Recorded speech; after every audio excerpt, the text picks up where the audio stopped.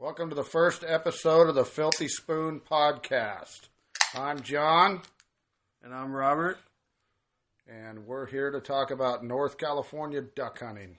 That's right. So, we are live. Thanks for joining us. John, why don't you tell us about what inspired you to start this podcast? Well, between you, Robert, and me, there ain't as many people I know that are ate up with this duck hunting like we are.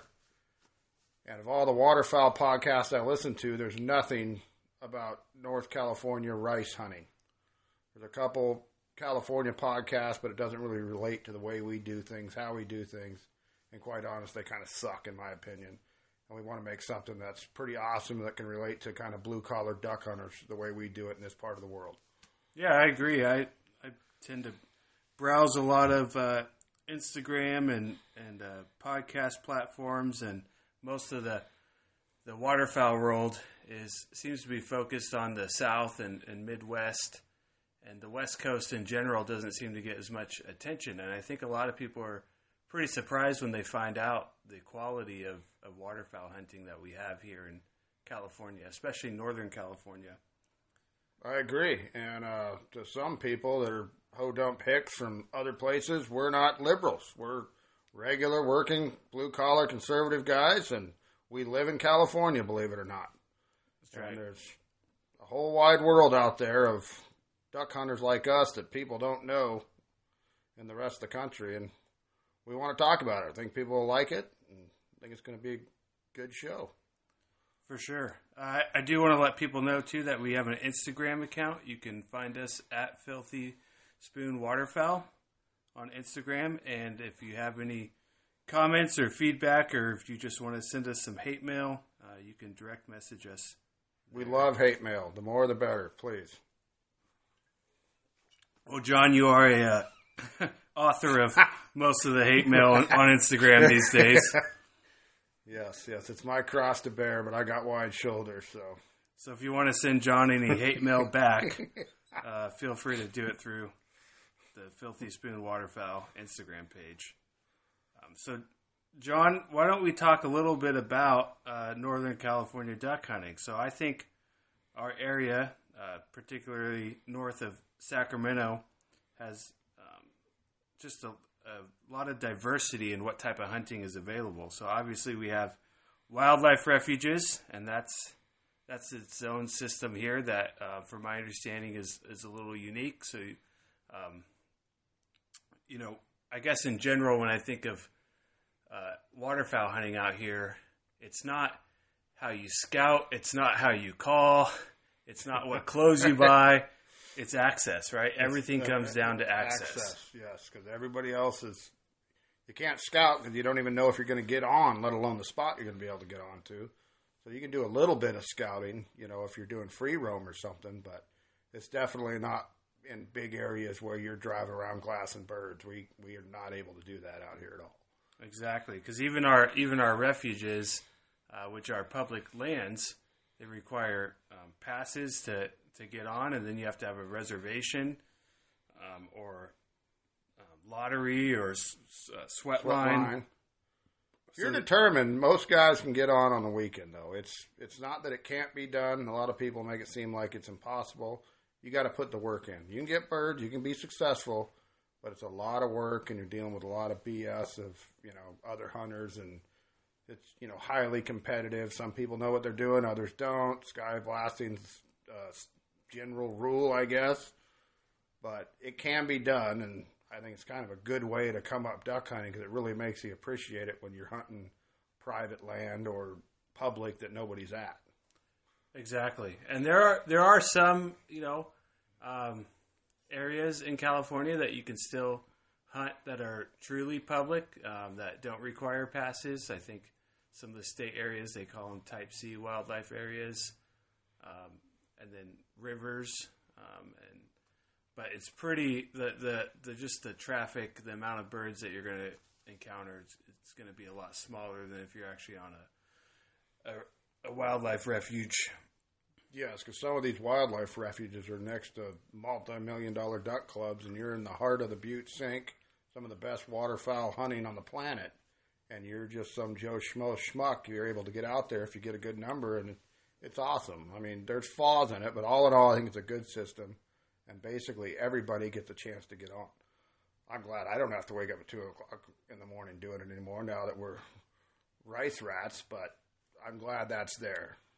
Exactly. So when I think of kind of the 4 main ways to hunt waterfowl in California, we think of refuges as being one of the more common types. And then those other just general public areas, and then you mentioned those $1 million kind of quintessential duck clubs that are more like natural marsh.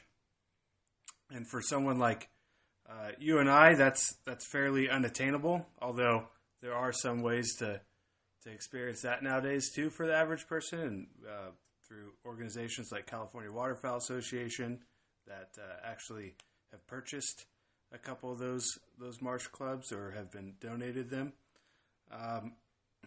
And then you mentioned the rice rats, so that's the if you want to maybe go into that and talk about rice hunting a little bit. Yeah, so if it's kind of like a economical decision, you got the poor guys at the bottom that are hunting the refuges exclusively. Then you got kind of a tier up from there, and they're guys that got a little bit more money, can afford to rent their own rice blind, and that can be better. Or you can rent a mud hole and shoot nothing for $15 to $2,000 a seat. But as you go on, you get better property and stuff, but you really never know. But the rice is kind of a blue collar way of hunting where you're not having to deal with the public land. You're going to have a spot to hunt. You don't got to wake up at 1 a.m. to get there. It's a lot more convenient. There's drawbacks because you're not hunting natural, so you're limited. There's some species we just don't get. We don't shoot a lot of mallards out there. Pintail, are thick, but not many mallards. But you can bring your side-by-side. There's usually room for, to bring a guest or something. It's a pretty decent deal for a blue-collar duck hunter guy, I think. I agree. One of the things that people might not know listening, if they're not from this area or if they just haven't experienced it, is just the amount of rice that's grown in Northern California. I don't know off the top of my head. Someone can probably correct me on this, but I would venture to say we're probably in the top 3 states for rice. I'm pretty sure. I think it's Arkansas, Louisiana, and us in this kind of top rice producers. And that goes with ducks too. Exactly. It's a big win-win for the waterfowl and the rice farmers because in this area in particular, when the Central Valley was levied up and the land was reclaimed, they took a lot of the natural marshes out of existence, but they've replaced them with rice fields, which is like an artificial marsh for these wintering waterfowl, the habitat in. And it's a really good thing for the birds, and then it provides a lot of recreation opportunities. Just quite frankly, based on the generosity of a lot of the rice farmers to allow duck hunters to use their land for hunting. Of course, they get some money off of it, but it's not definitely not what I think is their primary motivation. I think really. There's just a lot of good people, good landowners that understand the importance of hunting, and they want to make sure that continues because it really is. It's kind of cliche to say, but it really is important for the species that we have hunting. It is, no doubt about it, and we're fortunate. We got some good people we lease from, and they care about the duck hunters and the ducks, obviously, and it's a big help when you have the farmers on your side. And California Waterfowl. For as messed up as this state is, this is one of the best things about California is CWA is a great organization, and they, have nest salvage programs they do with farmers. They work closely with farmers. They do great work out here for everybody, the working man, the ducks, everybody involved. CWA is a great organization. I would invite everybody wherever you live to join them because they're a very good organization that cares about conservation. Yeah, I totally agree. And not to throw you under the bus and brag about you too much, but you are a life member. I am. Yes. one of the few things in my life I was willing to commit to be a lifer of, and that's one of them because I think the work they do is so important. And they're very transparent on where the money goes, and there's some other organizations that aren't quite as transparent, and just everything about them I've always liked. They're good folks to deal with. Dinners are a good time, and they're out here doing the Lord's work, in my opinion, for these ducks.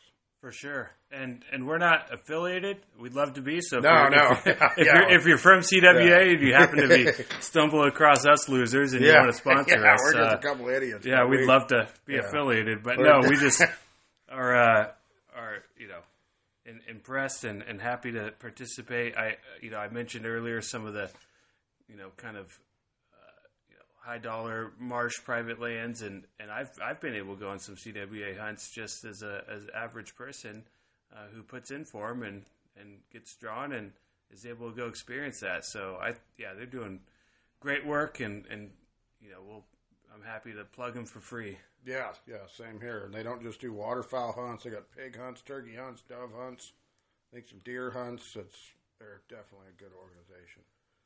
So. What folks who haven't experienced rice hunting may not understand is just, if we could kind of describe the stereotypical setup of like a rice blind. So we have rice fields that, of course, grow rice, and after they're harvested, there's a variety of methods they do to get rid of the straw, whether it's through disking or burning even in some cases.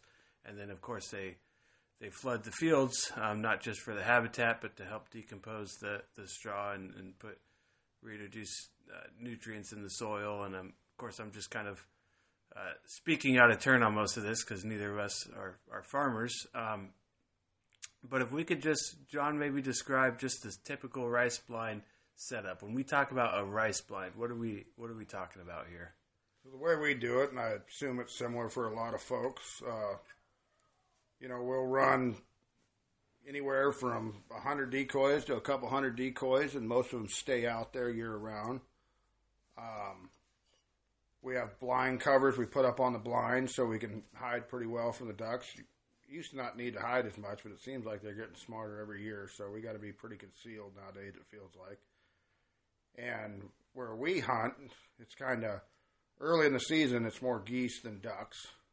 So we're kind of set up more geared towards hunting geese, not like dry field setup, but hunting geese over water. So it's a little bit different, but we still get plenty of, or I should say Robert gets plenty of speckle bellies. And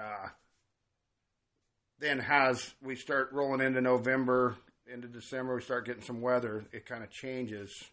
It's almost like a light switch sometimes, and then here come the ducks.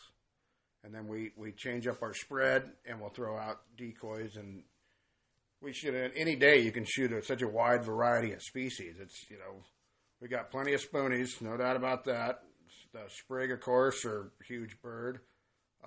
Widgeon are huge, although I didn't shoot as many of them this year. How about you, Robert? No, I had one kind of memorable widgeon day and another day that was pretty mixed bag with a couple widgeon there, but the widgeon seemed to be... they weren't like normal, yeah. No, they didn't come in like they normally do. And then green-winged teal is a regular bird for us. And occasionally we'll get divers showing up too. Not in droves, but we'll get a lot of divers, especially towards the end of the year, it seems like. Yep. And of course, occasional mallards, not a ton, but we'll get mallards. And this year, the bypass was one of the years where the bypass flooded. So when we talk about the bypass, we're primarily talking about the Sutter bypass, which is a large flood control system in place where when the Sac River gets to a certain elevation, it spills into the Sutter bypass, which is just a ginormous, lane of land with for the river to run into. And when the bypass floods, we tend to get a lot of divers. We hunt. One of the places we hunt is out there, and that seems to always bring in the bluebills and bluebills, golden eyes, right? Golden eyes, yeah. And a lot of the younger, braver guys that they'll go out and hunt the bypass, and guys do quite well once it floods. It's I would say a young man's game or somebody that knows what they're doing on moving water because there's a million obstacles and you're hunting where it was dry land, so there's gates and all kinds of stuff. But guys do very well doing that. And is that more of like a boat situation? Yes, guys in a boat. And guys will get down on the side of levees and stuff too. But, yeah, that's not for the faint of heart for sure. Yeah, so talking about like getting up early and whether it's a refuge situation or that kind of free for all public land. I know, like you're saying, when the bypass floods and you can get in there with a boat, it's even though there's a lot of private property in there, once it's flooded and you can navigate it with a boat, I think it's generally folks can do that. Not something I've done, but so going back to like the rice hunting, the big benefit is that you have a place that you're going to be able to hunt, whether it's good, bad, mediocre. You can be out there. Yep. Different rice clubs hunt differently. Some areas, and it's I'm not a bird biologist. I'm a nobody when it comes to being able to explain why things are the way they are, very well at least. But it does seem that like certain rice properties hunt really well all the time, or they'll have a really hot period where for a couple weeks they'll just be on fire. Yeah, on fire. And then other properties are a little more sensitive, where it seems that they have a lot of traffic, but you have to kind of baby them and not hunt them every day, or else the birds just get pressured out and move out of the area. So it's just there's a lot of, I think that's what draws a lot of us maybe to hunting, is just that that interaction with nature and that unknown. Like sometimes you just know. You go into a hunt, you've been, if it's your blind, you've been maybe driving around the area, you see a lot of birds, you've the hunting's been good, the weather's conditions are what you would think they are, and you just go into it with pretty high hopes, and sometimes it delivers and it just goes as planned. But other times it almost seems like everything's against you. You got a full moon, exactly. No wind, full moon, stagnant, and then you go out there and you shoot ducks on a day like that. Right. And vice versa. Everything is in your favor. We got a friggin', north wind or a south wind, and and you go out there and you don't shoot nothing. It seemed to be a little bit more predictable in years past, and now you just can't tell. I mean, go out there because you never know what you're going to get.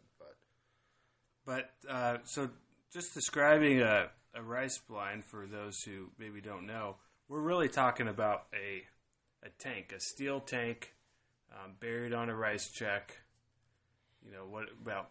I don't know how deep those things go. What do you think, John? 4? Probably, 4 feet. 4 feet by what? 8 feet maybe. Yeah, and then a little over 8 for a 4-man. And then how wide? How much room do you have in those? Maybe 18 inches. Yeah, I was gonna say you should know because you've built some blind covers in the past. Yes. So you have a better handle than some of us on the dimensions. Yeah, this year at our place I copied it from a guide's hunt I went on, and they had a bigger blind than what we hunt. And I haven't seen anybody do this on this size of blind, but we built a roll top, and it turned out to be a great success. It helped quite a bit. It helped with, and not just hiding from the ducks, but when it was storming, you were underneath it, and everybody seemed to really like it. And for sure. Like I said, I haven't seen it on a 4-man. I've seen it on a lot of the bigger guide blinds where, there are 10 seats in it or whatever, but nothing like what we did. And it worked out pretty well, and I was happy about that. Yeah, I was really impressed with it. I think, like you said, even I do think it definitely helped with the hunting, and it keeps you concealed. But almost an equal benefit is just how comfortable that thing was when it was storming. Yeah, and we had a lot of rain this year. We had more rain than, since the 1800s, I think. So it came in handy. Yeah, the 2022-2023 rain season in Northern California was pretty darn significant. A lot of our reservoirs were at historic lows, and now they're, over 100% of average. Yes, and we still got all the snow melt in the mountains. So yeah, so this year, knock on wood, hopefully a lot of rice is planted in the valley, and there's a lot of feed for these birds. I know another thing that happened. So last year, having that large amount of rain, it came. Maybe started November. Yeah, November.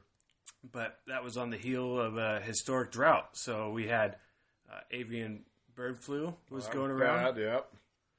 And that's something that we witnessed personally a couple times earlier in the season when the snow geese started coming in. It really seemed like it affected the snow geese more than the specks. Yeah, we didn't see the specks affected or any ducks, but the snows were most definitely affected. There was one morning in particular that you and I were hunting with another guy in our group, and we had some sick snow geese, kind of just sitting on the field, standing up, looking at us when we were walking to the blind. Yeah, and then a couple of them just kind of kamikazed in. I mean, they didn't act like snow geese that day for sure. Yeah, no, it was bad, but thankfully, we have a decent amount of water this year, so hopefully the waterfowl are doing good. I think snow geese, again, just from like a layman's perspective, the way they feed might be why the avian bird flu spread, because they do seem to feed in tight groups, and with exactly. the limited water, I would think that probably had a big deal to do with it. Yeah. Again, from a layman's perspective, it seems like the snow geese population is doing pretty good these days. So a little too good. Exactly. Yeah. So maybe avian bird flu, not the end of the world, but what do I know? But with the water we have, it's going to have to help the spring hatch too for the local birds. That's true. We have water everywhere, puddle water all over, sheet water still everywhere. We were, my wife and I were walking around the levees today, just in the morning, getting some exercise, and came across this fairly large. It almost looks like a pond, but it's really just rainwater. It might be fed through drainage or something. But there was 5 wood ducks hanging out in the pond, so that was pretty cool to see. That is awesome. And it's not terribly far from where you and I hunt, John. So, hopefully. And we do encounter a decent amount of wood ducks there. Yes. Not a lot, but every year there's a couple that get harvested out of that property. So, going back to talking about like the species we encounter in these fields, it seemed like 9-10 years ago, even when I look back at some like old photos of rice hunting, some of the rice blinds I've been in, I see, I had 4 mallards that day or whatever, and these days it's like 1, 2 once in a while. Once in a while. I mean, to be honest, I didn't shoot a mallard all year other than the northeast opener up north where it's mostly mallards, but in the rice this year, I personally didn't get 1 mallard. Right. Yeah. Seen a couple, but that was it. In the rice, I think I shot 3 this year. I got lucky one afternoon out there and ended up shooting a hen and a drake couple that were flying. That decoyed in pretty well, but no, I would say consistently across the valley, I've been noticing, and we're in a pretty good situation with our club where we're able to hunt a couple different areas in the Yuba Sutter area, but I would say spoonies are definitely probably one of the number one birds these days. They're probably number one bird, yeah. I would say so, especially this last year. And maybe close tie, or it's hard to say, could be first as pintail. Pintails are still number one. Although, yeah. Yep. Yeah, if we could shoot 2 of them, that'd be great. Yeah, absolutely. Yeah. I don't know how the rest of the flyaways are. I'm sure they're not nearly as abundant from what I can tell, but here they're. If you hunt Northern California rice, especially, you're probably going to harvest a pintail about every time you go out. Just about. Yeah, pretty consistent. So pintails, spoonies, teals seem to be pretty decent shape this year. Yeah. The widgeon was the only ones that seemed a little off. couple storm days we had where they would show up in groups and they were gone. For sure. And gadwall, we get gadwall, call them gray ducks down south, but we call them gadwall. I got a couple this year. There's always seems to be a few around, but they're not around very long. Now, I haven't shot one in a couple of years. Really? It's been a number of years. In fact, I only have 2 bands, and that's another thing that kind of separates our flyaway, especially rice hunting, from a lot of the rest of the country, and it's just the band situation. It seems like in the rice, if you exclusively hunt rice, you're going to shoot a lot less bands than if you hunt refuges and marsh. But yeah, one of my bands actually from Gray Lodge is a gadwall, and I think I've only shot a handful in the rice. Were you out towards the bypass when you shot that? Is that the gadwall? Yeah, that makes sense. Yeah, out there where I don't think I've ever shot them at our other property. Right. But out towards the bypass out there, yes, I get a couple a year out there. Same with divers, right? Like that's kind of where you get some ringnecks out there, and then later it goes on. You get some more, all kinds of wacky divers that you're like, where'd you come from? Weren't there a week ago. For sure. It's almost like clockwork. The last weekend of the season, we'll shoot a bunch of golden eyes and stuff that we just normally don't shoot until the end of January. And then as far as geese go, snows and specks are kind of the main birds in the valley. It's not so much honkers anymore, which is kind of funny because, Yuba City has a high school named after the honkers. Right? Yeah, yep. And the honkers here are all hanging out in the parks and stuff. We don't have a big migrating population of them, I don't believe, anymore. Right. And you and I were talking earlier before we started recording just about how we used to see fields full of honkers, even probably, 15 years ago even. And these days, I was telling you how I see, you see a couple bands in the sky in September, October, and they'll feed on some of the freshly cut or freshly harvested rice fields, but they really get bullied out by these specks and snows. Yeah, and 20 years ago, the specks weren't the way they are now, and I think they just bullied them out of here between the specks and the snows, and they pushed them out. To be honest, I'm okay with it. I was going to say, to be fair, good problem to have, right? Yeah. In fact, we have two speckle bellies from last season sitting on the smoker right now. Yeah, that's awesome. So we'll, that's what's for dinner today. That's awesome. But yeah, and for someone like me, I don't know how it was for you. Maybe you can talk about your experience, but I was really a duck hunter for a long time, and then would just notice that pattern that you described earlier in this, where we would just see specks and really primarily specks, like they'd be showing up early, right? So the first part of the season, it's like we're not even duck hunting. We're just I never even targeted them. I didn't even call. I didn't even know the same spec here. called a Same couple here. years ago. Yeah. They just, we'd see them around, and you might get one that, gets within range, but it wasn't something we targeted.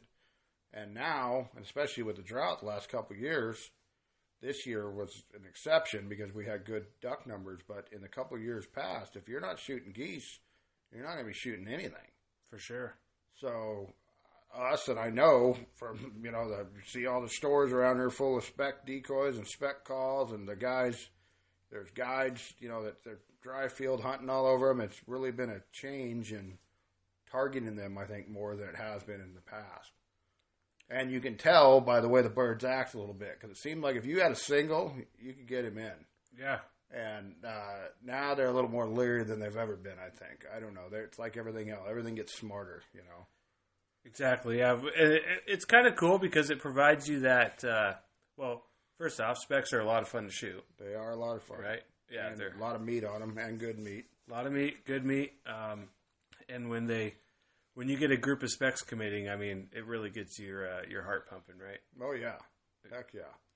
And that, for me, that's one of the coolest things when you're, sitting and I have some, a couple pictures from last season where I'm, sitting in jeans and a t-shirt in the blind, just, fully concealed with our blind covers and stuff. And you're just working working in these specks in the shallow water.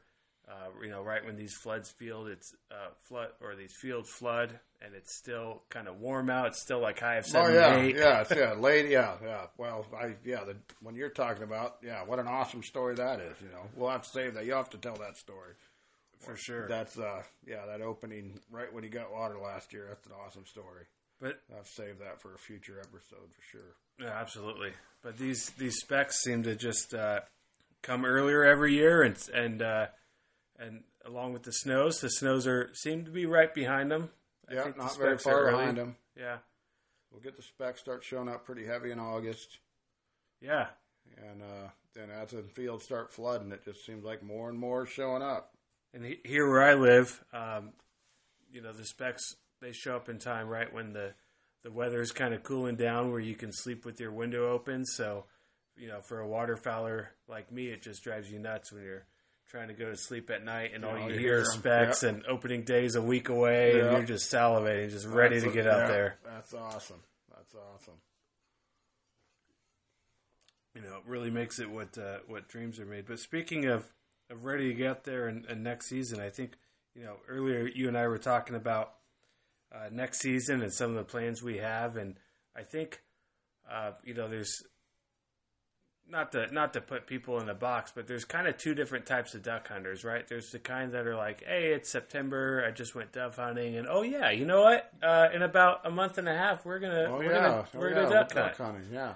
And then there's guys like you and I, and how would you describe us? I would say that we're gay for it almost. I mean, sure. This is something that we think about year round. It never stops. It's always something, training with our dogs. Yep. I'm tying up decoys right now for next year, melting lead weights. It's a constant, it never quits. Right. We're always doing something, working on blind covers, coming up with what we're going to do. And that's part of the reason we're doing this podcast, so we can talk about this stuff year round, because we love it year round, And we'll go off into little tangents of different things here and there, but bottom line is we love duck hunting, and we know there's other people like us. I just went on a duck hunting trip in Mexico and met, 7-8 guys that are just like me. So I know we're out there. So I'm sure they'll enjoy talking about it year round too. So for sure. Yeah. No, I'd love to. I think a future episode, we're going to have to sit down and talk about your Mexico trip, because the pictures that you were sending me, let me tell you, I was getting pretty darn jealous. Yeah, once it's cool, we'll put them up on the Instagram site and show you guys. I mean, it's phenomenal stuff. It's fun. It's almost like vacation for duck hunting, because it's none of the effort, but you're getting plenty of shooting in. It's a lot of fun. So we'll talk about that here one of these days. No, absolutely. The other thing with kind of going back to what we were talking about with the species is, we mentioned probably our top two species is, at least where we hunt, and maybe other people are listening and they go, well, I hunt rice and I shoot, 7 mallards a day or whatever, and that's great and good for you, and send me an invite and I'll come witness exactly. it. You want to be our bro? Yeah. But for us, it's definitely. If you're not, I would say if you're not shooting spoonies, you're probably not shooting ducks some days, right? Yeah, I would hope the spoonie pride would be over by now, because and to be honest, in the rice they taste fine. I mean, I don't know. I'll shoot them. I know world-class hunters that shoot them. I don't got a problem shooting them. Exactly. Yeah, I was gonna say, I'm glad you brought up that they taste fine in the rice, because anyone that doesn't like spoonies, if you're used to that big water, where spoonies are just kind of like divers, that's not really what we're talking about here. No, everything it's been in the rice for a period of time tastes, I don't want to say the same, but it gets whatever's in them out of them, and they're all good eating. Exactly, and we are fortunate to hunt in some areas that where the ducks will start settling in early, and they don't leave, and they're feeding on these. Some of these spoonies are fat when we get them. Oh yeah, I mean we're feeding. Yeah, we're the wintering grounds for these ducks. I mean they'll go a little bit south of us too, and I know eventually a lot of them go all the way down into Mexico and even further. But A lot of these ducks, they're here all winter, so they've been sitting here gorging on this rice. Some of them since September, and yeah, we'll get a quarter inch of fat almost. Sometimes it seems like on a sprig or even a spoonie once in a while. Like dang, and as long as that good white fat, not that yellow stuff, it's good eating. Exactly. Yeah, no, it's really cool when you go to, like, if you're going to breast out a bird and you go and you see that white fat that you're describing. It's like, yeah, this is good stuff. Yeah, it's going to be good. Yeah. Yeah, no hate on the spoonies over here. It's not like we, want nothing but spoons. It's actually, I would say the Pacific Flyway is probably one of the most diverse flyways that you can hunt. Where we've had, I was looking back just at this last season at some of the photos. I had a friend from Southern California visit, and I took him hunting a couple of days. And one of our hunts, and we had, I think, 5 different species in the bag. Yeah, that's awesome. I love those kind of hunts, and it happens pretty regularly. And nothing wrong with shooting 7 mallard, even though most of the country can only shoot 6, but we get to shoot 7 out here. Sure, nothing wrong with that. That ain't something we get to do a lot, if ever, to be honest. I mean, I know there's places that do, but with the way we do things, that's just not really an option. Right, exactly. Yeah. No, I mean, they're don't get me wrong, mallards are certainly fun to shoot. They taste good. But I think one of the fortunate parts about rice hunting is that, most of our birds taste pretty good. That's a definite plus. I'd agree. We're not hunting big water. We don't have a lot of, fish eaters. We're not hunting big lakes or rivers. Not that doesn't sound fun, but... Oh, yeah. And we do a little bit of different hunting scenarios, but I mean, the club we're in is a rice club, and that's what our primary hunting is. But I'll venture out a little bit, so will Robert. We'll hunt a little bit in the northeast of the state because they open up 2 weeks early. Yep. That's a different environment completely. You're hunting out of a boat and everything. And then I know you did a guided goose hunt up there. Yep. And you and I have gone to Washington State and done some hunting in eastern Washington.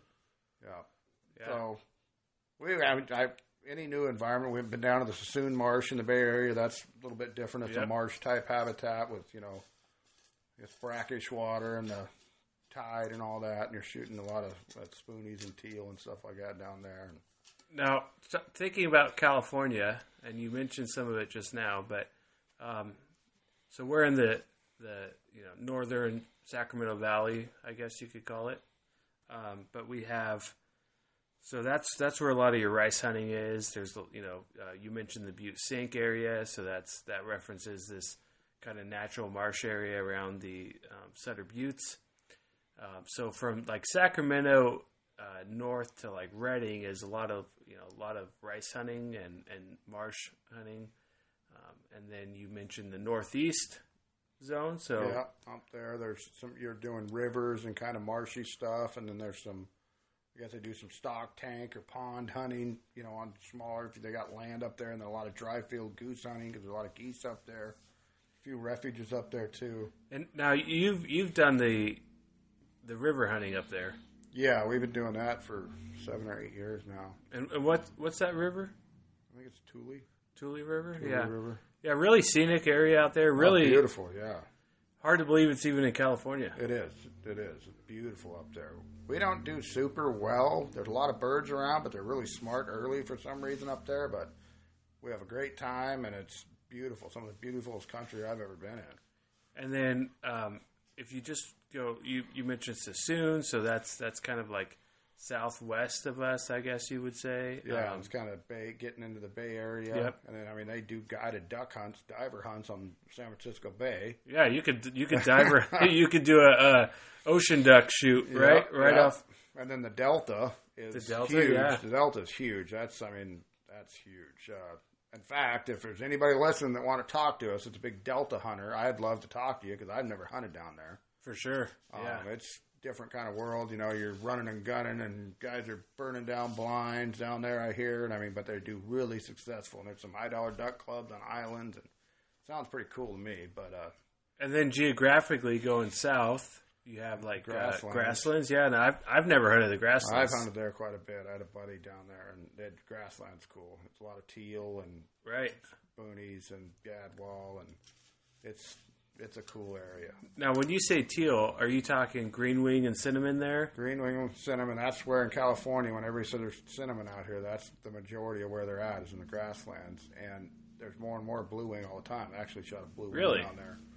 Yeah, we're going on 10 years ago, but yeah. Wow. There is blue wing down there. Yeah, I've never shot a blue wing, which is, it's on my list. I'd love to shoot one someday, which is, kind of funny when you think about some other areas of the country, right? They're probably like blue wing, but it would be like how we think of pintail. Exactly. Yeah, it's always surprising when we hear people talk about. But we do have them. What was it, last year? We had a guy shoot a blue wing out of one of our blinds. Yeah, you're right. Yep. Yeah.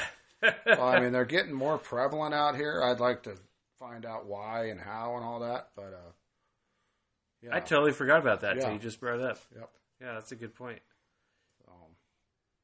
Very diverse out here in the ducks and the people.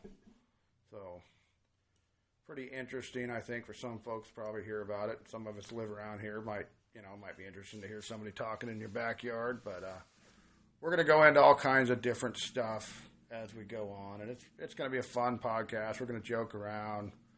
We're going to have fun. We're going to, just generally have a good time and talk about duck hunting. And, we want to interact with people. So if you have any messages you want to send us, like I say, we've already told you, send them on in. We want to hear. You got questions for us? Something you want to hear us talk about? Send it on in. Yeah, for sure. And just to reiterate our Instagram, it's at Filthy Spoon Waterfowl. So, the name Filthy Spoon, pretty easy to connect the dots on why we chose that. I think we've talked about spoonies a couple times already. I think so, yep. We don't shy away from that. If you're not shooting spoonies, then you're not having fun if you're hunting with us. That's for sure. Yeah, as many spoonies as I shoot, I've never been able to commit to a full spoonie limit. I've always the closest I've got is on multiple occasions I've had the one pintail and 6 spoonies. That happens quite often, but yes, it seems like you get your sprig off the bat a lot, and then you go, man, I wish I would have just held off. Exactly, and the thing with the sprig is, it's just the way that they commit to our blinds. Some days you just can't say no. No, they're either all in or all out. They're super leery where you can't really get them into range, or they're just coming right at you with cupped up with their neck out. Looks like the CWA logo coming at you. Exactly, yeah. They're 15 yards above you. Yep, it's one of the two. You whack them with a gun barrel some days, And I think, so that's another, I'm not too serious about it, or else I would have done it already, but because there's been a couple opportunities to get pure spoon limits and pure widgeon limits back in the day. Yeah. Yeah, you could get 7 widgeon. And I've always had, I don't know if it's just where I'm hunting or if I'm just that undisciplined, but I've always been a little, I just mix the bag every time. Well, to be honest, except for last, we've had some really on and off years the last years, and it's kind of like beggars can't be choosers. So, well, there was that one hunt you and I had in 2021, January, where we really should have shot 14 widgeon, but we had to throw some spoons in there. We had 12 widgeon and 2 spoons. Yes, and in about 35 minutes without a dog. Yeah, at least 35 minutes. Yeah, it couldn't have been much longer than that. Probably less, to be honest with you. Yeah, that was pretty epic. Yeah, and we'll get pictures up on the side of some of these hunts we're talking about, and I don't know. It should be fun. I don't know. We'd love to hear some feedback, but I'm about out of beer. So, what do you think? Got anything else left to say? No, I think it's been a good conversation. Yeah. I'm looking forward to next duck season already. Yeah, me too. Yeah, we're working on some stuff with our club. I don't think it's really funny, just the way we live. We're always thinking about it. We're always thinking about next season and planning and scheming and just trying to make things as ideal as possible for for two average or maybe even some days below average guys, being able to go out and have some fun and enjoy the area we live in, really. Yeah, exactly. It's if you love duck hunting, it's a great place to live. There's a lot of knocks on where we live, and we both pull our hair out with some of the politics and stuff. But when it comes to duck hunting, I mean, this is a mecca. I can't think of another place I'd rather live. Especially talking to other people in other parts of the country that they've had it rough down south the last few years, and for sure. And it's funny, if you think about the U.S., if you live in a honey hole of duck hunting, you're probably like, don't tell anyone, but nobody's looking to move here to California from other states. You're all welcome to visit, but you ain't going to want to move out here. Yeah. From here, I can tell you that. Yeah, you're not, just what we endure is, duck hunting. Good duck hunting is the least amount of joy that this state can provide. If I'm being completely honest, duck hunting is one of the main things that keeps me living here. For sure. You got to have, it can't be all bad, right? Yeah, exactly. I got a good job and I'm born and raised here, but to be honest, everybody's kind of fleeing out of here, and I might be taking a U-Haul to my daughter's graduation if it wasn't for the good duck hunting. So exactly. All right. Well, good talking to you, John, and we'll have to do this again soon. Yeah, for sure.